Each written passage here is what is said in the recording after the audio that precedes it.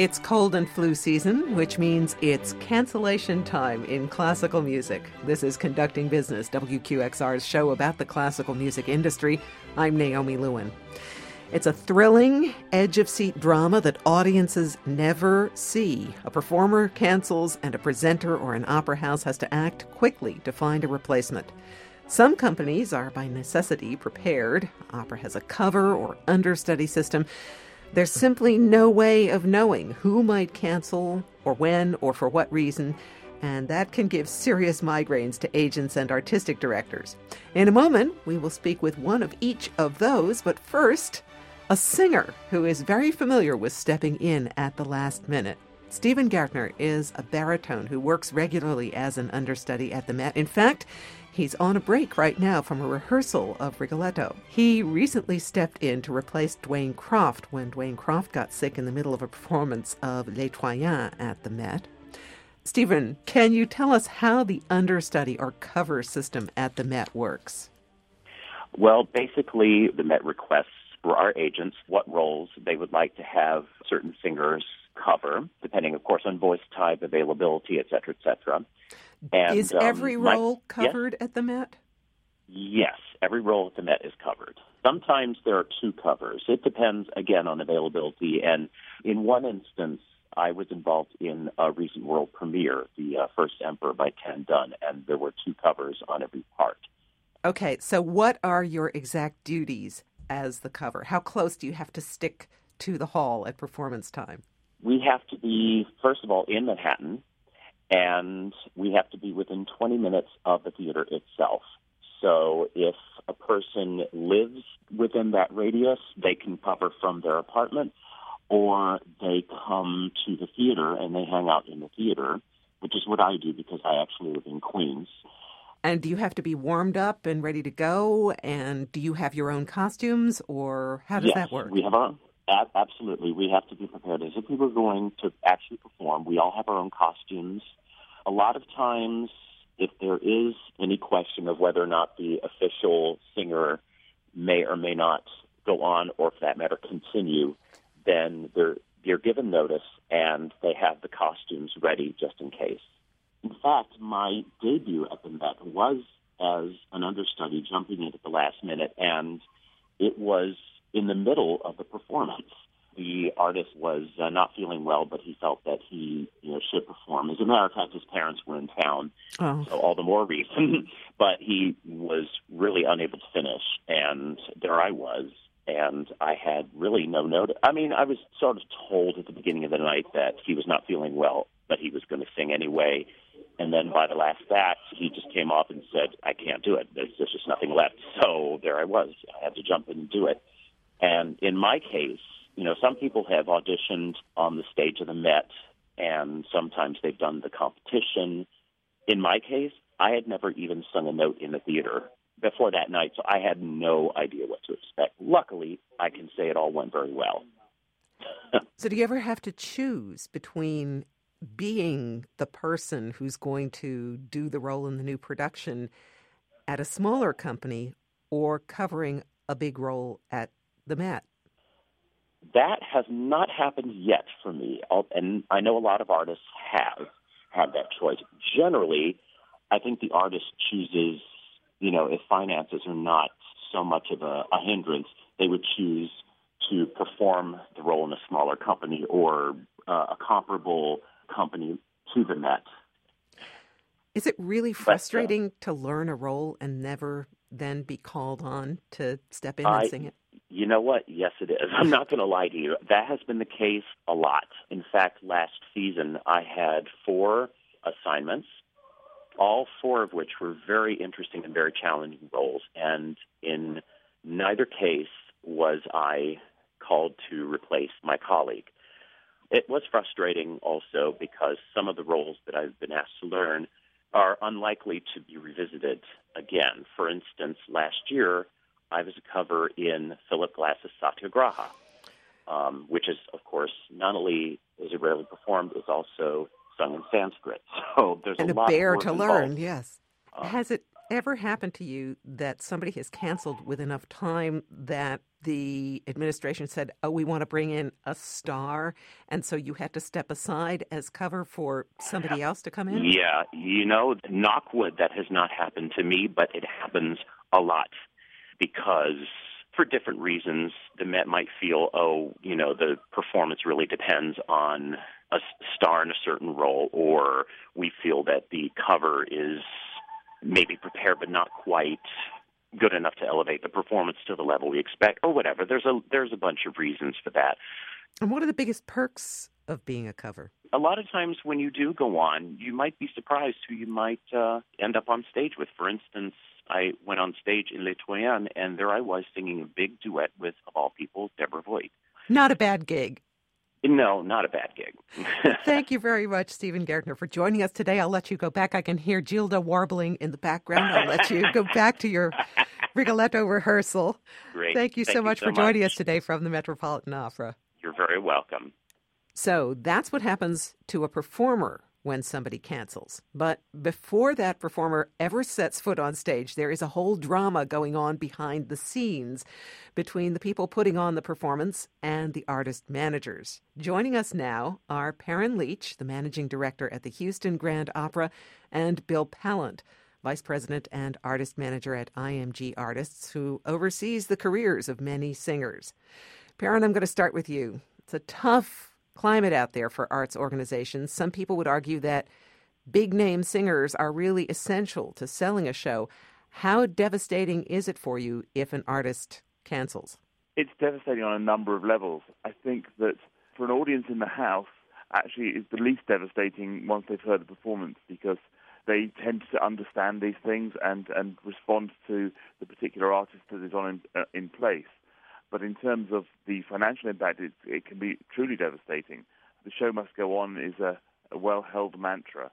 And, with, as you say, the arts in troubled times, a lot of roles aren't covered, and especially when you're doing less common work. So when you're doing a Traviata, for instance, if you have a cancellation, then there are a number of options you normally have to be able to get someone in there fairly quickly. If you're doing a piece that's brand new, then, and Houston Grand Opera has a long history of commissioning world premieres, it becomes incredibly difficult because no one else knows it.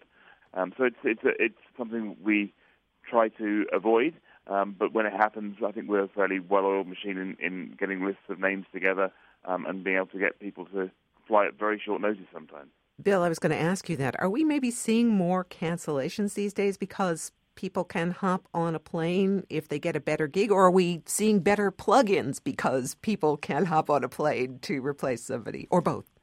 I think it's a bit of both. I think that there are so many young singers and maybe not so young singers who are looking for opportunities for work. And so the opportunity, the possibility of covering something at Houston, at the Met, at Covent Garden is attractive as a career-building opportunity. I do think that with the ease of transport, getting on a plane or a train and going between here and there, it's not only is it easier to pop people in, but it also serves the opposite in that singers are spending more time on airplanes and picking up bugs and flying at 30,000 feet. You're getting dried up and showing up a day or two before a performance. You are risking being sick. And I think that the ease of travel plays both for and against opera companies, and not only singers who are engaged to perform, but the singers who are engaged to cover. I was just going to back up exactly what Bill said. I think that it can absolutely cut both ways. The visa regulations for international artists have tightened enormously in the past decade. It's very difficult for us to fly in a European artist now to fill a role, and it's clearly costly as well, but it's almost impossible because getting a visa is just impossible unless they happen to have a visa that's currently open because they're performing somewhere else, and that they have a 3 or 6 month visa that's open. So that does reduce the pool, but it becomes almost self-sufficient. Therefore, you're going from within the U.S. market, and there is that thing in the back of your head as a management that there'll be somebody who we can get in. But Bill's absolutely right. That also brings with it its own problems. Yeah, I hadn't even thought of the visa thing. So, Perrin, walk us through what happens. Say the soprano comes down with swollen vocal cords the morning of a performance. What are the series of steps that you take to find a replacement? Walk us through that. Well, first of all, hopefully we've known about it beforehand. We have one of the great ear, nose, and throat guys in Houston, and we have a very, very good relationship with Methodist Hospital, who have this special unit called CPAM, which is the Performing Arts Medicine wing of Methodist Hospital. So Dick Stasny gets people on that other people couldn't get on. But let's just say that even Dr. Stasny can't do his magic. By that point, we will have a running list of names of people who may have sung the role before. I'll just go into an example, if I may, because it's probably the easiest thing. We had a Traviata last year in which the Alfredo just was put on vocal rest, had to withdraw from the production during stage rehearsals. So we were less than 4 days from opening a production of Traviata. And at that point, we already knew that this was potentially a possibility that he would have to pull out. So we started phoning around, and the long and the short of it is we ended up piecemealing it together. Brian Eno, who is an American artist but was at Covent Garden covering a role at Covent Garden. And he's the one who just stepped in Les Troyens and had a huge... Stephen Gartner just mentioned him, in fact, as having stepped in. So there you here. go. So Brian and Brian said, look, I'd love to do it, and I've sung the role before, I would love to do it, but I can't leave London for 2 days.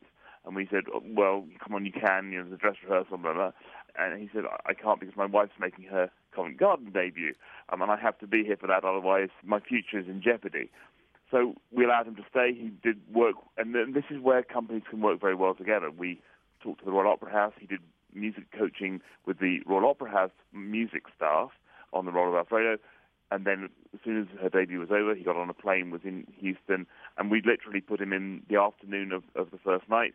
We walked him through everything, and someone was waiting in the wings every time he came off stage saying, you know what you're doing next? Yes, I know what I'm doing next. He was absolutely sensational. And I think there are some people who are temperamentally suited to being able to do that, and there are other people who aren't. And I'm sure Bill will talk more about that. But there are people who are just calm and just know what they have to do. And then so over the next couple of days, we worked with him more. And by the second performance, he absolutely knew everything, from heart. And at that point, it would have become very simple. Except so that Brian wasn't. You're not like the Met. You don't have a whole set of covers sitting there for each performance. We do not have a whole set of covers sitting there for each performance at all. What we do have is a fantastic and world-renowned studio. So a lot of those young artists are doing study roles. And now, study is not a cover. They're studying that role for their own pedagogy. But quite often in the past, that has led for opportunities for studio members to step into roles. A very cited example here is a lady called Heidi Stober, who now has a fantastic career. Heidi was in the studio, and we were struck with exactly the premise that you outlined at the beginning. Soprano went down, we need someone for tonight.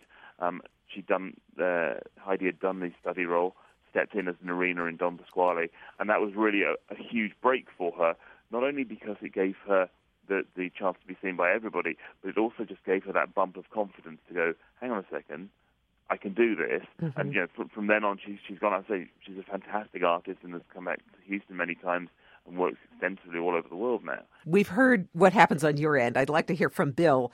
What happens in the management office when you get a call like that? What kind of scramble goes on? It can be quite panicky if one is engaged. The Met, of course, I think, which is a unique situation where they double cast every role from top to bottom. If a person has a one-word role, that person is covered.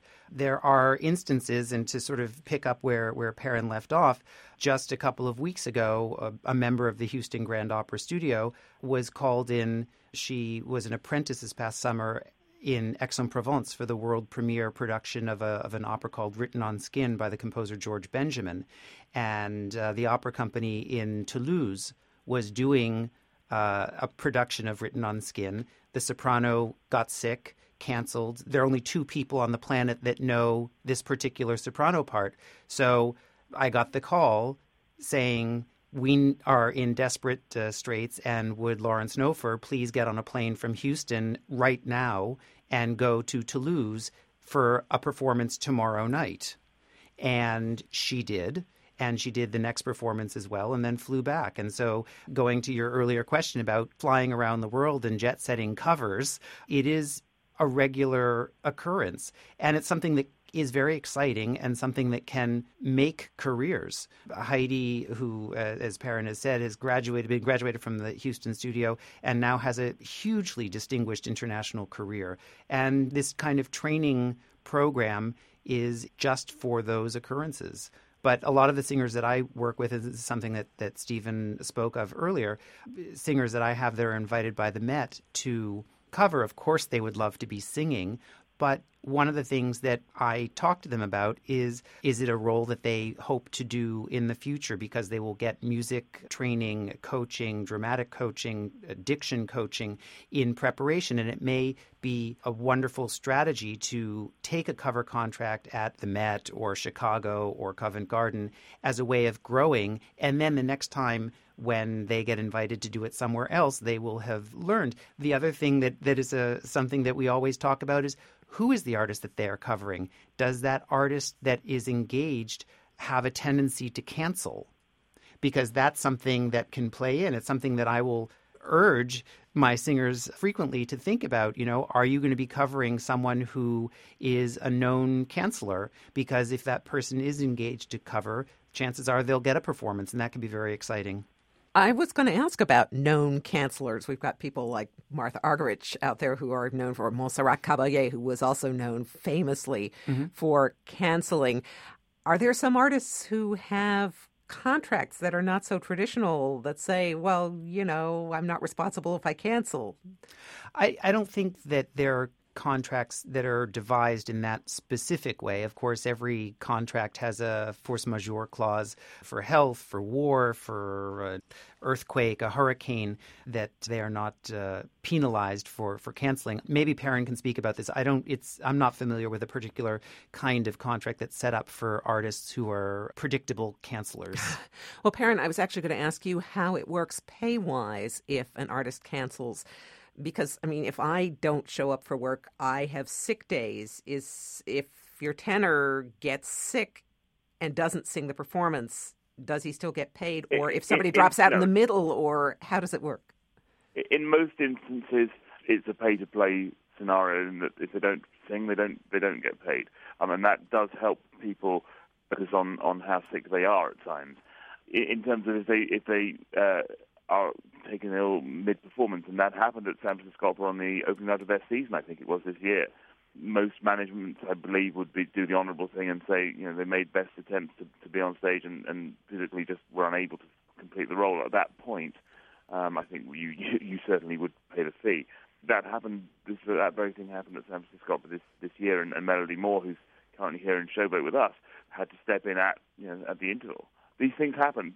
They are human beings. We're all human beings, and sometimes there are certain physical things which mean you just can't go on stage, and those things do happen. So, as you've said, artists are human beings. Things happen. But every once in a while you sort of read about a cancellation and you go, well, were they really sick, or were they sick, in quotation marks? Yeah, absolutely.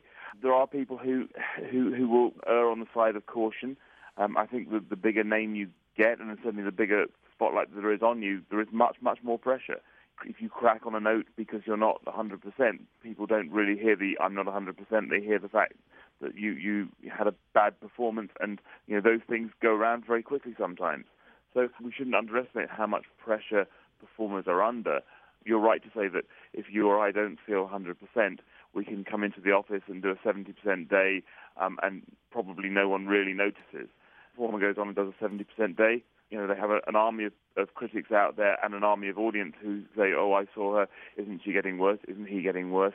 And it may just have been a particularly bad night for them. And I also think that you're only as good as your last act. And in this world of various opera blogs and websites that are absolutely ruthless and unforgiving, I can't fault the performers who are sensitive to the fact that if they crack a note, or if they are giving anything other than 100%, there are people that are almost salivating to rip them to shreds, very publicly and in a very humiliating way. Absolutely, and that non-accountability of the internet is going to continue to be an issue as we move forward. Indeed. Most people do not filter what they read. We all quite occasionally like a bit of salacious gossip, and unfortunately it is the world we live in, and people now have to take that on board. Bill, I wanted to ask you, if an artist cancels a recital, who loses the income? The venue or the performer? And is there some kind of insurance that covers this? Yes, to a lot of it. In an ideal circumstance, if a singer or a violinist or for whatever reason, illness, they couldn't get a visa, the instrument is broken, whatever it is, there would be agreed upon clauses that protect both the institution, the performing arts institution, and the performer. So in an ideal world, if a singer gets sick and has to cancel a recital, the Hall would, if possible, graciously reschedule the recital and, in a best-case scenario, absorb whatever fees were associated with the date of the cancellation. So the electricity, the stage staff, the programs that were printed, the heating, and absorb those costs and not make the performer pay for them. He or she, the singer that was canceling, certainly would not be paid for the night. They might get their hotel and airfare covered. Again, it's not a requirement, but it would be a generous gesture of the organization presenting the recital, and then get an opportunity to do the program when they're feeling better. So, Perrin, I have to ask you, there's, of course, the iconic moment when the general manager steps out from behind the curtain and has to make the announcement. Are you that guy in Houston?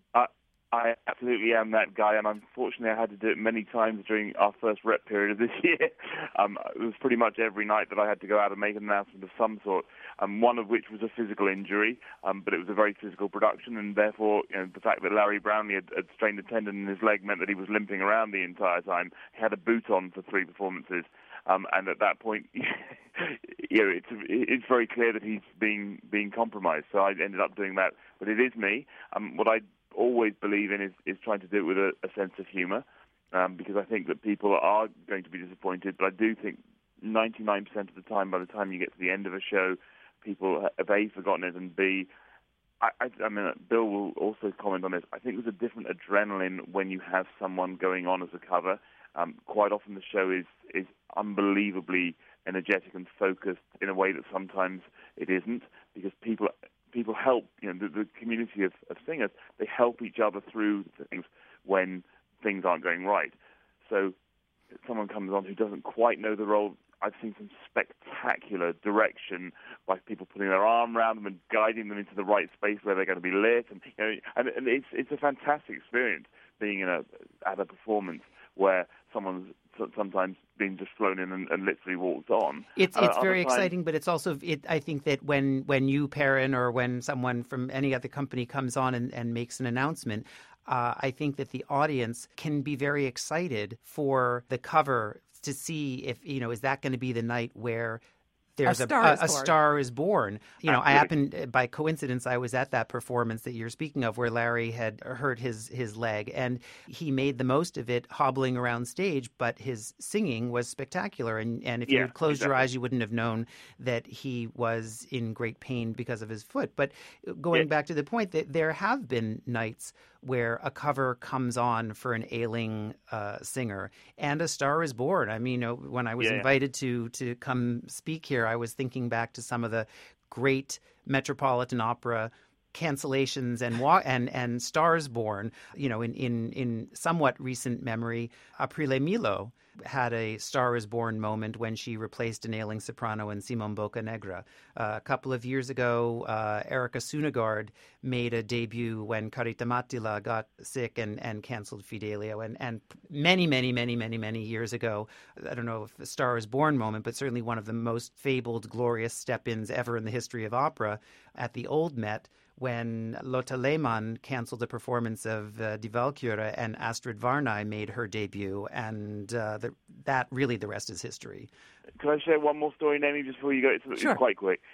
So the greatest evening of one of those announcements that I ever saw, my dim and distant past, I used to work at Welsh National Opera and with Anthony Freud, and we were doing a brand new production of Flying Dutchman. Bryn Terfel was doing the first 6 performances in Cardiff, and then Bryn wasn't available for the tour, and a fantastic artist called Rob Hayward was taking over the role of Dutchman.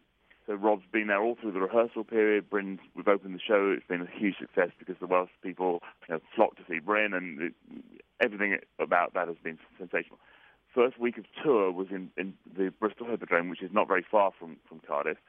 Rob phones up on the day and says, I've been up all night throwing up. There's no way at all that I'm going to be able to do the performance tonight. So quick set of conversations, calls. We sent a helicopter in the end to get Bryn from North Wales, where he was on holiday with his family. He agreed to do the performance. So he flew down. We got him to the Bristol Hippodrome with about an hour to spare, I guess, before the performance started. So Anthony went out on stage, and everyone, that groan as the guy in the dinner suit walks out on stage. And he said, ladies and gentlemen, tonight the role of Flying Dutchman, and everyone's like, oh no, worst possible news. It was due to be sung by Rob Hayward. Rob's been unfortunately taken ill with a very serious stomach issue. We have found a young Welsh baritone who we think might have a future. At which point, and everyone, and he went, ladies and gentlemen, tonight singing the role of the Flying Dutchman will be Bryn Terfel. And of course, they paid to see Rob Hayward, and suddenly they had this massive world star as this promising young Welsh baritone who we think might have a future. And of course, that performance was sensational. But and that's what I mean. There are times when you just don't know what's going to happen, and there are times when the performance you see and the performance you see will be heightened because of that extra adrenaline. Performers love to perform. Thank you both very, very much. And stay healthy. Stay healthy. Indeed. Thanks, Bill. Thank you, Perrin. See you next week. Take care. This has been Conducting Business, WQXR's show about the classical music industry. Our guests were Perrin Leach from the Houston Grand Opera and Bill Pallant from IMG Artists. Brian Wise is our producer. Jason Isaac, our engineer. I'm Naomi Lewin. Thanks for listening.